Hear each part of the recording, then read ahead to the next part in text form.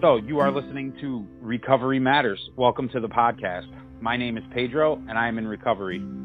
We are going to open this discussion with a moment of silence, followed by the Serenity Prayer. God, grant me the serenity to accept the things I cannot change, courage to change the things I can, and the wisdom to know the difference. For the sake of anonymity, and keeping our respective traditions, we are not going to discuss affiliation with 12-step programs by name or offer our full names at all during this broadcast. What we will do is offer you insight into the practical application of principles that helped us to arrive at the realization that the spiritual life was the key to freedom from the bondage of self. We may often quote literature that is connected to recovery programs of which we make no claims of membership or affiliation in any way. This group's primary purpose is to carry the message to anybody that still suffers. There is an easier, softer way, and it begins here today. I am joined by a few friends. Let's give them a moment to introduce themselves. My name's Kevin. I'm an alcoholic and drug addict, and I'm very glad to be here. I'm Don. I'm a grateful alcoholic, and I am also very glad to be here. And I'm Doug, and I'm an alcoholic and a drug addict, and I'm very grateful to be here and bring up tonight's topic. What I'd like to talk about and hear experience, strength, and hope on from you guys is the spiritual connection to forgiveness in recovery. I've done a lot of reading about this. I've listened to a lot of people talk about it. I think that the single greatest resource that I found on it was a book written a long time ago by Emmett Fox called Sermon on the Mount. And in there, he breaks down the Lord's Prayer, and especially I believe it's on page 136 in that book. He talks line by line about the Lord's Prayer, and he describes it as a turning point where he says, "Forgive us our trespasses as we forgive others," and goes into great detail about the spiritual connection. But what it comes right down to for me is I can't receive forgiveness from God of my understanding until I'm able to, wholly forgive all the other people or institutions or things in my life that have caused me pain. Until I'm able to look at those, and it gives literally detailed instructions on how to go about this, to set myself free from the spiritual chains that keep me imprisoned by holding others accountable for things that I perceive as being hurt. And I've done the scientific practice of this and seen the results. I mean, it's almost miraculous sometimes how my perception and my way of life changes the minute that I'm to be able to identify that I am holding somebody accountable for something, and then allow them to go free and myself get freed in the process. And I'm sure you guys have other experience that might be helpful that you would want to bring up. It's interesting that you brought that up, because I was waiting for this podcast, I was reading the 4 steps, because I'm going to be doing that with somebody pretty soon. Basically, before they even start talking about that stuff, they talk about that, we're supposed to write down the people, the places, and the institutions, and all those type of people that irritate us.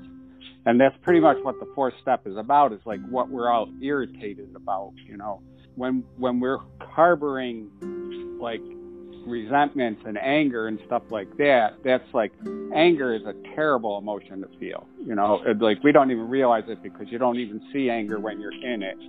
You don't even realize that you're in it. You're just very, very, very uncomfortable most of the time, and it's hard to see it when you're in it, and you got to calm down before you can actually see it for a second. So you have to calm yourself down first, and then you can actually free yourself from the actual pain of anger. Anger is one of the most painful things that there really is to live through.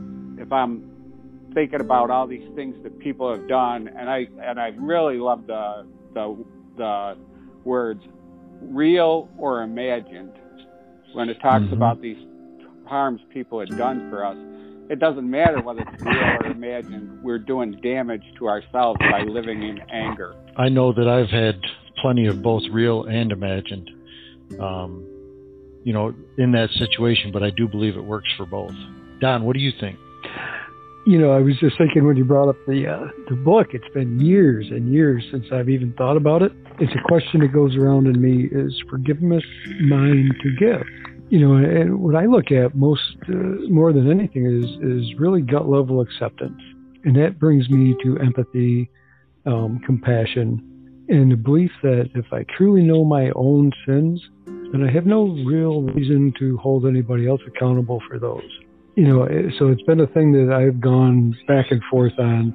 If I truly understand myself, then I really have no reason to forgive you, because I'm having empathy and compassion for you, because I understand the pain of life as it is.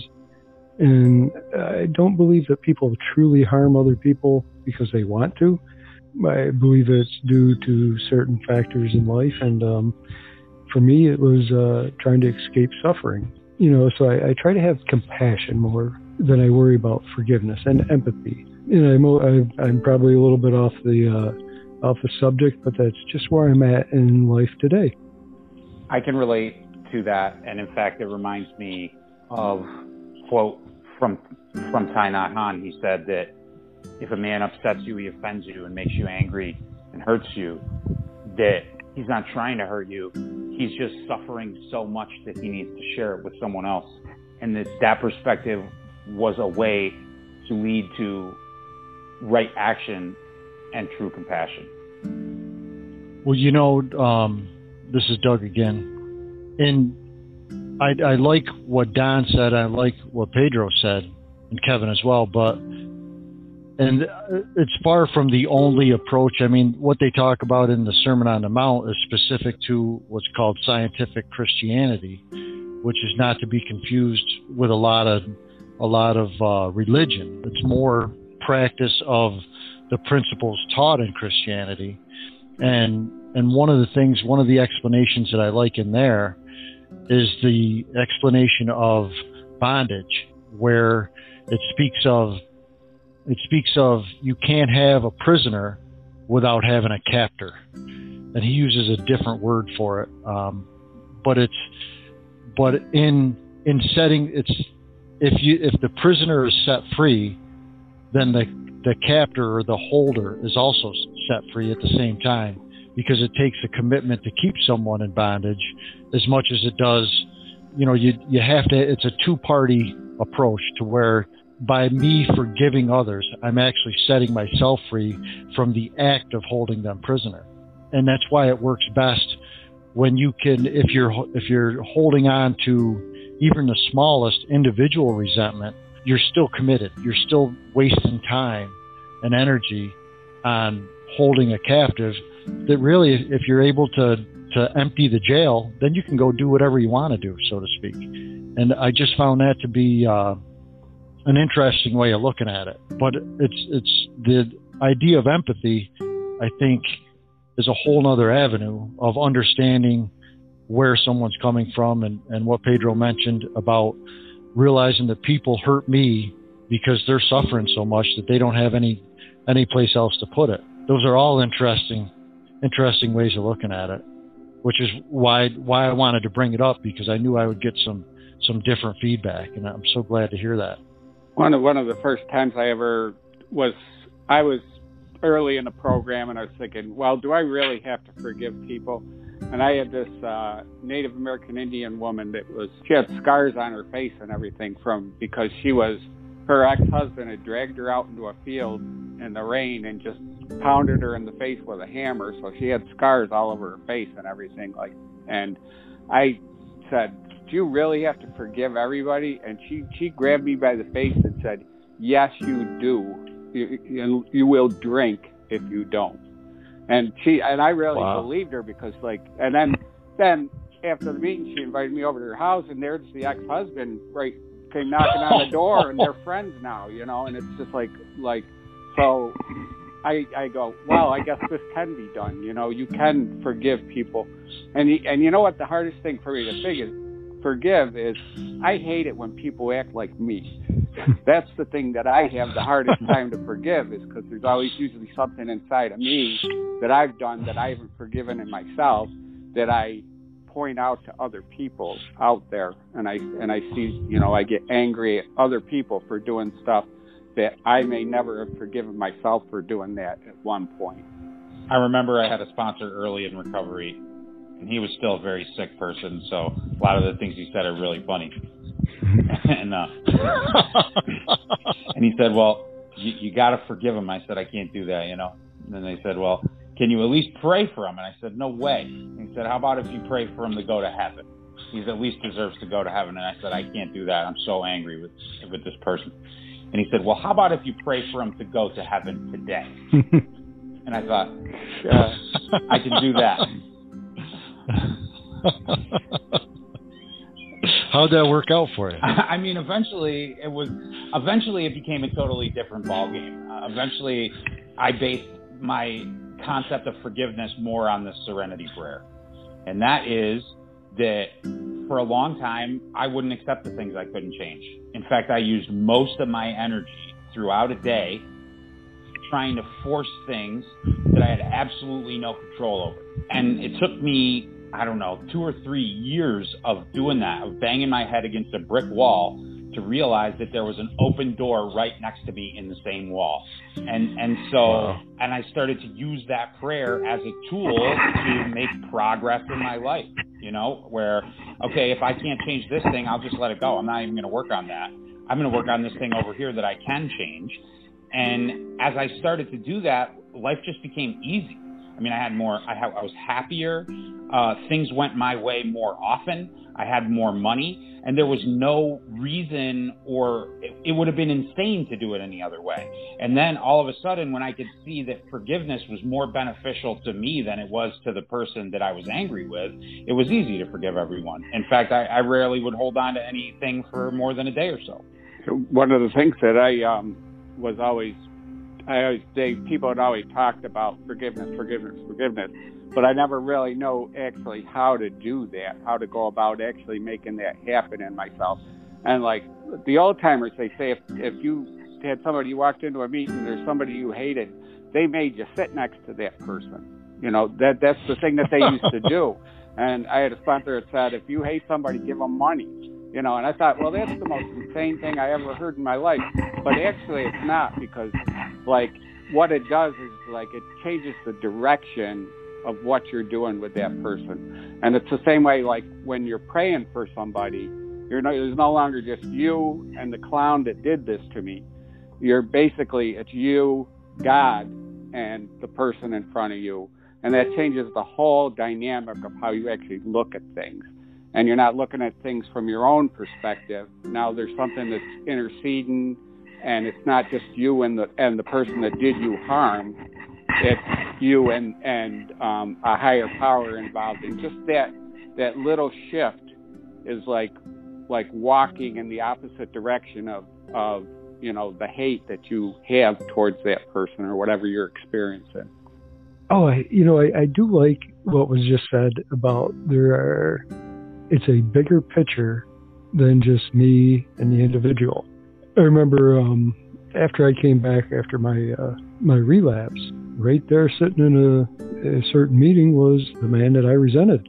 And I did have to listen to every single thing he said, because I do remember being told that. And, you know, when as I was listening to him, it was, yeah, but. Everything that he said, I was, yeah, but. And you know what? Back to the acceptance part, I didn't need to forgive him. I needed to accept, and I needed to wish him well. And, you know, they say you pray for a person. You know, not only did I pray for his well-being, because I do believe it was a soul sickness, but I also prayed that he be well and that he be healed so he did not harm anybody else. You know, so it goes much farther than just what I wish for myself, what I wish for that individual. I try to look at the big picture and understand that I need to have that the empathy, the compassion, and the desire for the people that I have some sort of judgment, anger towards, or whatever emotion in the moment that I have. I really wish them to be well going forward for everything and for everybody involved. It is much more than just me and my hurt. You know, I wish well for all the people so that the hurt isn't caused to somebody else, perceived or real. So it's a much bigger picture than just myself. It's funny you say that, Don, because I know the logical, intelligent part of me knows that if I'm harboring a resentment for somebody, that technically I'm standing in judgment of that person, and I'm not accepting of who they are and what they're doing. And I know that lack of acceptance is going to cause me to not be at peace, which is the ultimate goal. I mean, Chris he was talking about things going easier. To me, nothing, when I'm at peace, things go easy. It's not a lot of work. And if I'm standing in judgment of someone and holding on to that resentment and not forgiving them and not accepting them, that is putting me in that role of the cap, and it robs my energy from the other things that I could be doing. There's things that I could be thinking about that could be moving my life forward in a positive way. But if I'm spun out in that mode, it just saps everything out of me. And what's nice about it is if I'm communicating regularly with people that will hold me accountable to that kind of thinking and say, well, who are you to judge this person? Why are you resentful? How come you haven't accepted it? Though that's what I need to continue to do. That's why recovery is such a lifelong proposition, because if I'm left to my own devices, I'll forget about this stuff. I won't think about it if it's not in the front of my mind, and I'm going to end up sliding backwards without even realize that I'm slipping. You know what I mean? And then ultimately, I'll end up with a drink in my hand if I continue that. But it's just a shame not to be in a good spiritual place. I mean, where things are coming easy. That's where it starts. One of the things that the Dalai Lama talks a lot about compassion as being one of the most important things that can be, and understanding. And a lot of times I'll look at somebody that's done some harm to me and stuff, and I think, well, they should have known better than that. Or if it was me, I wouldn't have done it that way and everything. But actually, that's all they really know how to do at that point in their life, or whatever they're. And I believe karma is like an instant type of thing. And it happens to people. There is a law of karma, whatever goes around comes around. And those people are going to suffer, whether I'm part of that, and they don't need me to jump in there and try to help karma do its job. It's automatically happening. A lot of people, they do stuff to people. They feel bad about it. They have to go do more bad stuff to cover up the bad feelings about what they just did. And they're already experiencing negativity for whatever they've done. Karma will take care of all that stuff. I don't have to go, and it'd be a long day if I had to go beat up everybody who had deserved it. I could spend my whole life going around, trying to make people suffer that did wrong to me. But what a waste of a lifetime that actually would be. Oh, it's crazy. I think too, I was really relating to what Doug said and what Kevin said about karma. And it's funny that when you look at the Hermetic principles, there's no law of karma. And in fact, that law is consumed by the law of cause and effect and polarity. When I was thinking about, we say in these different recovery programs, having a resentment is like drinking poison to kill the other person. And I don't think we realize how literal that is. I mean, what I say and how I feel when I say it literally creates the world I live in. So harboring resentments, especially discussing resentments with other people out loud as if they're justified, only damages myself. Mm-hmm. And at the same time, I think it needs to be pointed out that it's a sin against you and the other person if you allow somebody to hurt you. Like that, turn the other cheek. It doesn't mean go back there next week and so that you can get slapped again. You stay away from that person. You do what you got to do to take care of yourself, because it is a sin to allow somebody else to hurt you just as much as it is a sin for you to hurt somebody else. Well, there's a reason in the big book it says that resentment is the number one offender. And I mean, it is truly my human nature and my alcoholic nature allows me to be reoffended on a regular basis. And what I do with it depends on the maintenance of my spiritual condition. You know, if I'm inventorying it and I'm dealing with it and I'm praying for that person and getting rid of it, then I stand a chance.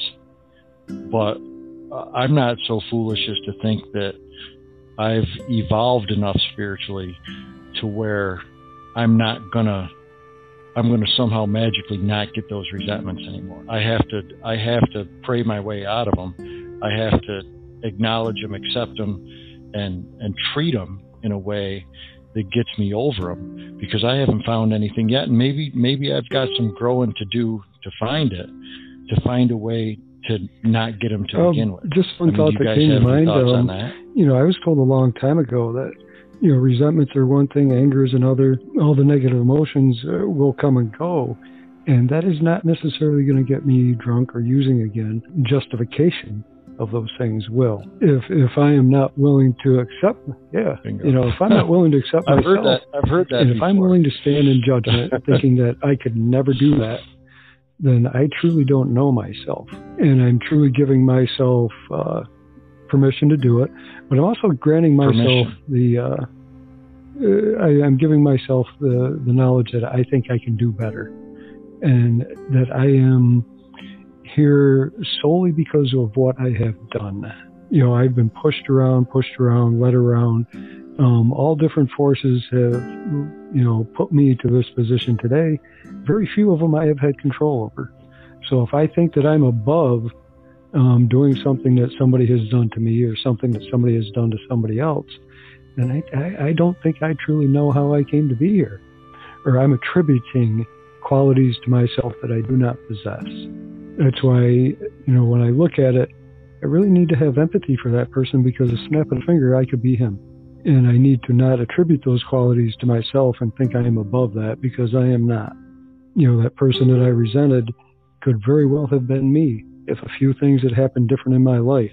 You know, so, and I need to accept that, and I need to go on from that. But if I'm justifying it thinking, well, I would never have done that, I don't know how they could do it, I need to take a better look back at my life and see how I came to do some of the stuff that I did. I erased a lot of moral lines in my drinking career. I said, I'm never going to do this. And then all of a sudden, you know, in order to get a drink, I had to do that. So I erased the moral line, and I turn into anything. I could, you know, who knows what I could do, because my morals were digressing. I could have, and if I didn't stop drinking and find solution to my problems, I'm capable of murder, I'm capable of rape, I'm capable of all those things, because my morals deteriorated, and they would have continued to deteriorate. So I really don't have a place to judge somebody else for doing something, you know, that I could, like Don said, I could have ended up doing that exact same thing.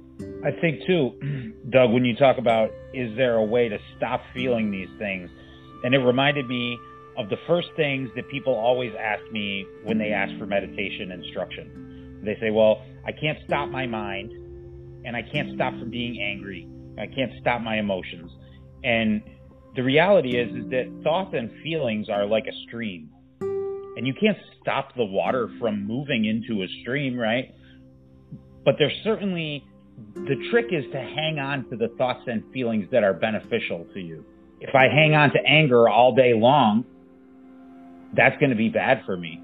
It's going to raise my blood pressure. It's going to create cortisol in my system that contributes to anxiety and nervous breakdown and episodes of not being able to think, right? Because when you're angry, your stomach tightens, blood flows more to muscles, so you lose your intellectual capacity. So as you can see, there is something useful for anger. If someone was attacking me, I would hope to be able to hang on to my anger and hang on to my thoughts about throwing a punch and taking a punch. But as soon as the fight's over, there's no reason to hang on to those feelings anymore. They're not serving me anymore. Well, one of the things that I've realized is, like, I lived most of my life in that fight or flight mode. You know, I've lived most of my life in self-defense, and I can't actually open up and see what somebody else is, because it's like when I'm defending myself, I can't hear what somebody's saying, and I can't see somebody else's position. And I swear to God, half of my life, my brain's thinking. I'm walking around the street defending everything I'm doing most of the time in my head. And my sponsor told me, stop arguing with people that aren't in the room with you anymore, which is a really good thing to do, because I'd be in the shower and arguing with my boss and all that, and just a runaway mind is a terrible thing to have, and pause when agitated or doubtful are the most important words in the entire big book. Anytime I'm agitated or doubtful, I need to slow it down. I need to slow down my mind. I need to get into a place where I can actually see, and the word resentment actually means to resent over and over and over again. And that's what I do a lot, is something will happen to me, and then I just don't move on to the next thing. I just keep feeling over and over and over again these same things that happen. And I go through in my mind trying to defend myself, justify, how could they do this to me? And there's something to be said for self-pity too, because we get something out of that. And I've seen a lot of families growing up where they'll get in an argument and then they go and drag everybody else into the family into the argument, because you get something out of that, being the victim of something. There's something to be said when you're a victim. You don't have a next move that you have to take. But if you're not a victim and you're just somebody that's, okay, this happened, I'm going to move on from here, then there's a responsibility to that. There's an action required by you. And there's a line in the big book that says, anytime we are disturbed, no matter what it is, it's a spiritual principle that there's something wrong with us, because we don't let things go. And that's something that takes practice. Yeah, it takes long-term practice for sure. And which goes back to what I was saying about the idea that I would love to think that I could practice spirituality simply by, being disciplined enough to read the right books, do the right meditations, and live with myself and God in this world, and be able to accomplish it that way. But I found that from a strictly alcoholic drug addict and recovery standpoint, if I don't make the human connection, if I'm not surrounding myself or at least interacting on a semi-regular basis with people that are like-minded and that are reminding me of these things, that left to my own thinking, I lack the discipline, I lack the motivation, and I lack the inspiration to do these things. So, it's continually, for me, it's, 12-step recovery programs. It's the rooms of AA and the closed mouth friends and people that I've met and learned from along the way that help me to stay wired correctly, because otherwise it's gonna fall off pretty quickly, I think. And I don't know if that applies to any of you guys or not. It applies to me, and I used to stay pretty active in the recovery community, and then since the shutdown, though, I've developed an online community where I have access to that constantly, and it's always in my pocket. All I have to do is open up my phone and open up a chat window and talk to a like-minded individual that has a daily practice, and it reminds me. And when I might be slacking or not feeling up to it, then the texts are rolling in with people asking about their practice or wanting me to comment on an experience that they're having. And boy, that's really probably saved my life, because I know there's a lot of people going back out during this pandemic, and it hasn't been a draw for me. I don't feel isolated or alone. I've been able to stay connected. Well, being asked to be a part of this podcast and the nature of our discussions has been a godsend for me as well during this pandemic, because I'm able to have that human connection and also feel that what we're doing here, potentially could help somebody that's in the, the spiritual forces aligned to put them in the right place at the right time to happen to pull this thing up and maybe hear what they need to hear. And we're just doing what we do. We're just talking about it. I think too, I really like what Kevin was talking about with don't keep arguing with people that are no longer in the room. And I know that some of these occult initiate societies, they talked about 3 elements being necessary for consciousness to be present. That there's a theory that we're not conscious by nature, that we are unconscious, and that in order for consciousness to be present, there needs to be 3 ingredients: silence, contemplation, and vision. And I think that for me personally, and for most of us, that contemplation is all we ever have. I mean, I do one dumb thing that embarrasses me, and I'll contemplate about that for 2 days. I've done a lot more things in 2 days, but I'm still thinking about that. I do that too. One of the things that I have in a regular practice, though, is something like I don't have to have that argument about whether I forgive anybody or not, because I know I already have to do that, because if I don't, I know I'm going to drink or use again. So I don't have to have that argument about whether to forgive somebody or not. I just have to do it. And just not having that argument is half of the battle right there. You know, just knowing that you're going to have to forgive this person whether you like it or not just throws a lot of the mental stuff going on in your head, gets rid of a lot of that. And I can move to forgiveness a lot quicker knowing that I need to do this.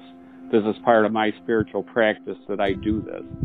I find a lot of times with things, anger and resentment and struggling to forgive, that really that's where the mindfulness comes in, and that's where maybe a mantra comes in, because boy, if I really want to open my mouth, I need to be doing some chanting and when I open my mouth, I know what I'm going to say. And I remember, I'm going to refer to Thich Nhat Hanh again, because some of his stuff has been what's helped me process my anger. And he says that you sit with your anger like a loving sister sits with her angry brother. That meant a lot to me, that you just sit quietly and lovingly with yourself. And in fact, the ones I miss the most, that, you said, well, I still get these resentments. Who I have the hardest time forgiving is myself. Amen. Part of my problem with that is what I was saying earlier is I really think still to this day that I should have been able to do different. I discard all the inventories, all the things that I've learned over the years. Sometimes, I should have done that different. Bottom line is, if I could have, I would have. I had not experienced the suffering enough. I had not experienced the growth. I had not experienced something at that point in my life to make that circumstance different. So if I accept that, then, I can go on and I can try to put myself in a good frame of mind, where I think you were talking about it earlier about, hanging on to the good thought. All right, this is what happened. I need to understand it. I need to accept it, and I need to move on, and I need to take the lesson with me. But it is still a big part of my, not a big part, I guess, but a part of my life where I really think that, oh no, I should have done that different. And I attribute to myself the ability at that time to have done it. And you know what? I didn't have the ability at that time. I can work towards putting myself in position to have that ability if that situation arises again. But I need to let go of the negativity, and I need to let go of the, they talk about beating yourself up with a hammer. I need to really accept that that's nothing more than fear stepping in and saying, I really don't want to look at the situation. I'm going to condemn myself, or I'm going to condemn the other person. I am in no way, shape, or form going to seek peace, because that means I have to look at the reality of it and look at my inabilities. So if I'm doing all these negative things and not forgiving and not accepting, it's usually avoiding the situation for what it is. And, it's something that I continually need to work on. I have a tendency of judging people for the 2 seconds that I know them and not realizing that it took them a whole lifetime of thoughts and ideas and experiences to get to that 2 seconds that I see them for. And they can be fantastic people their whole life, save people from burning buildings, do all kinds of stuff like that. And they cut in front of me in line and, I hate that person, It's just like, I'm not able to see beyond the moment that I'm in and realize that this is a person in front of me. And that's one of the things when they train soldiers, they give them, names, terrible names they call them. They have to dehumanize the enemy because it's impossible to shoot somebody that's a human being. So it's really, really, really hard to do that. So they dehumanize the enemy most of the time in order for you to be able to kill that person or whatever it is during war. And so the more that we learn to, recognize people as much more than the 2-second frame we have of them and what we're seeing. And I had to go through and do some work with my parents and stuff like that. One of the meditations that I used to work with was I'd have to sit down and try to take the parent that I was angry with at the moment or whatever it was, and try to picture them as a 3-year-old child playing. And that is something that it just kind of changes the way you look at people, because you get a broader view of what those people actually are. And people experience traumas all the way through their lives. And if you can realize that people are, most people are just, we're like popping through a pinball machine. We don't really we get tiny little choices like what kind of socks we're going to wear in the morning. But, a lot of stuff just happens to us. And a lot of stuff happens to a lot of people, and it forms them into what they are. And I need to be aware of that. That's why I like what was said earlier about slowing down, pausing when agitated or doubtful. And agitated and doubtful covers a pretty good amount of the day. In my head sometimes, and pausing allows me to operate in a space where I can do some of that stuff that Kevin was just mentioning, where I can consider that the guy that just cut me off in traffic is taking his dog to the vet, or I can allow for other possibilities to make me react in a more spiritual manner towards people, rather than I call it my human side, is to be quick to anger and judge and all that stuff. But if I can pause and think of that next thought, the first thought I've been told before is always an alcoholic thought. But if I can take the time to get to that second or third thought, that's more of a sane spiritual person that understands that we all are the same, and that we need to be kind to one another, because it certainly is. There's days when I can get up in the morning and go through the whole day and be in a great space, and then come home and snap on my wife for no reason, and it can be, other things can be just the opposite, where I'm completely disgusted with everybody I come across all day long, and then all of a sudden have a little peace and clarity and realize that I've been doing it wrong all day. But I'm more than capable of doing both. But the results when I pause and consider it is always better than when I go with my initial reaction versus actually considering things. I know for me that most of my life has been spent either regretting the past or worrying about the future, and neither of those things really exist at all. That's all just a fantasy in my head. And I know that when I first started practicing Raja Yoga, they say you take this slow breath in, and then at the height of the breath you pause for 2 or however many seconds you're going to pause, holding your breath, and then you slowly let it out, and you really experience that one breath. And that at these moments where you pause and there's no breathing and there's nothing and there's total stillness, that there's divinity in that moment. And boy, when I first really experienced one whole breath, I had lived more in that one breath than in 5 years previous to that. The 5 years previous to that one breath, I had only been living in my own mind. Real life had escaped me for the entire time. I understand that. That's wild. I've experienced the same thing before. I know that to be true. I heard a interesting little tidbit phrased in a way that I don't think I had heard it before this week. The actor, a famous actor, I'll leave his name out of it, was speaking about celebrating a long time in sobriety. it was a very simple message, but one of the things that he said in there that was so profound was that he said, just remember this, today is a tomorrow that I was so worried about yesterday. And it struck me because, you know, we have a tendency not to live in the moment, which was, I think, what Pedro was talking about with the breath. You know, we have such a tendency not to live in the moment. A less eloquent way of saying the same thing was, you know, if you've got 1 foot in yesterday and 1 foot in tomorrow, then you're urinating all over today. And what a waste that is. You know, if we can just appreciate what's right in front of us and remember to do that, I think that it's a gift. It's a blessing to be able to keep that in mind. And even if it comes down to celebrating one breath at a time, you know, and appreciating what's involved in that. I mean, what could be any better? There's an old Al-Anon saying that, you know, a lady that lived with an alcoholic, she would wake her husband up and say, what kind of day am I going to have today? You know, and that's actually what we do when we give away our power to forgive people. You know, so we get to decide that. I never heard that before. That's awesome. No, I'm, you know, I do this thing.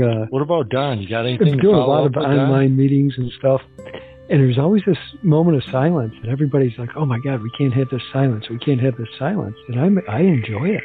You know, if I have something to say, I'll say it. But I truly enjoy just being in the moment. And what you were talking about, the breath, that was shown to me like 20 years ago, I think. And I still experience it today, and it's a wonderful feeling. We used to do meetings, and the original meetings that some people told me about in Ohio when I was doing some research on what the original AA groups were like. There was a couple of groups around there that all they really did was they showed up, they said hello and everything, and then they just sat there for an hour.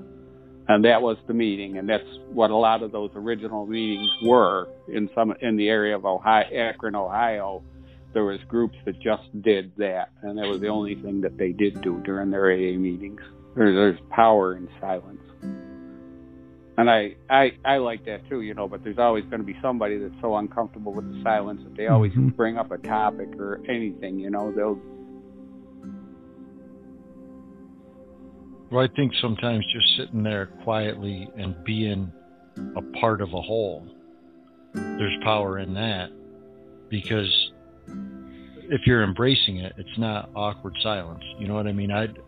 My mind would go to the fact that everybody there is there with a common desire to not pick up a drink that day. So even if it's not being talked about, the energy is still there. You know, I enjoy listening to what others have to say, but I can get on board with enjoying the silence of being a part of something bigger the same way. Now I wonder if I produce a 1 hour guided meditation and all I say at the beginning is sit in silence, and then just an hour of silence, if anyone will buy it. I don't think so. I doubt it. They won't buy it twice. I know that. Well, it's silent, so we can't tell you. How much is it? Now, see, you guys sound like the naysayers in the meeting about bottled water.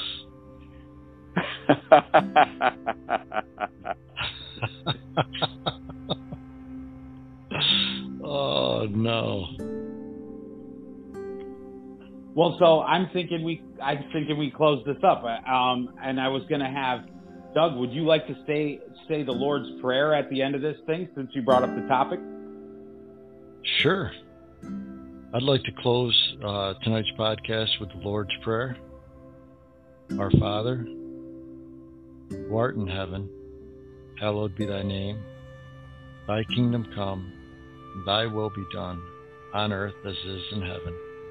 Give us this daily bread, and forgive us our trespasses, as we forgive those who trespass against us. And lead us not into temptation, but deliver us from evil. For thine is the kingdom, power, and the glory forever and ever. Amen.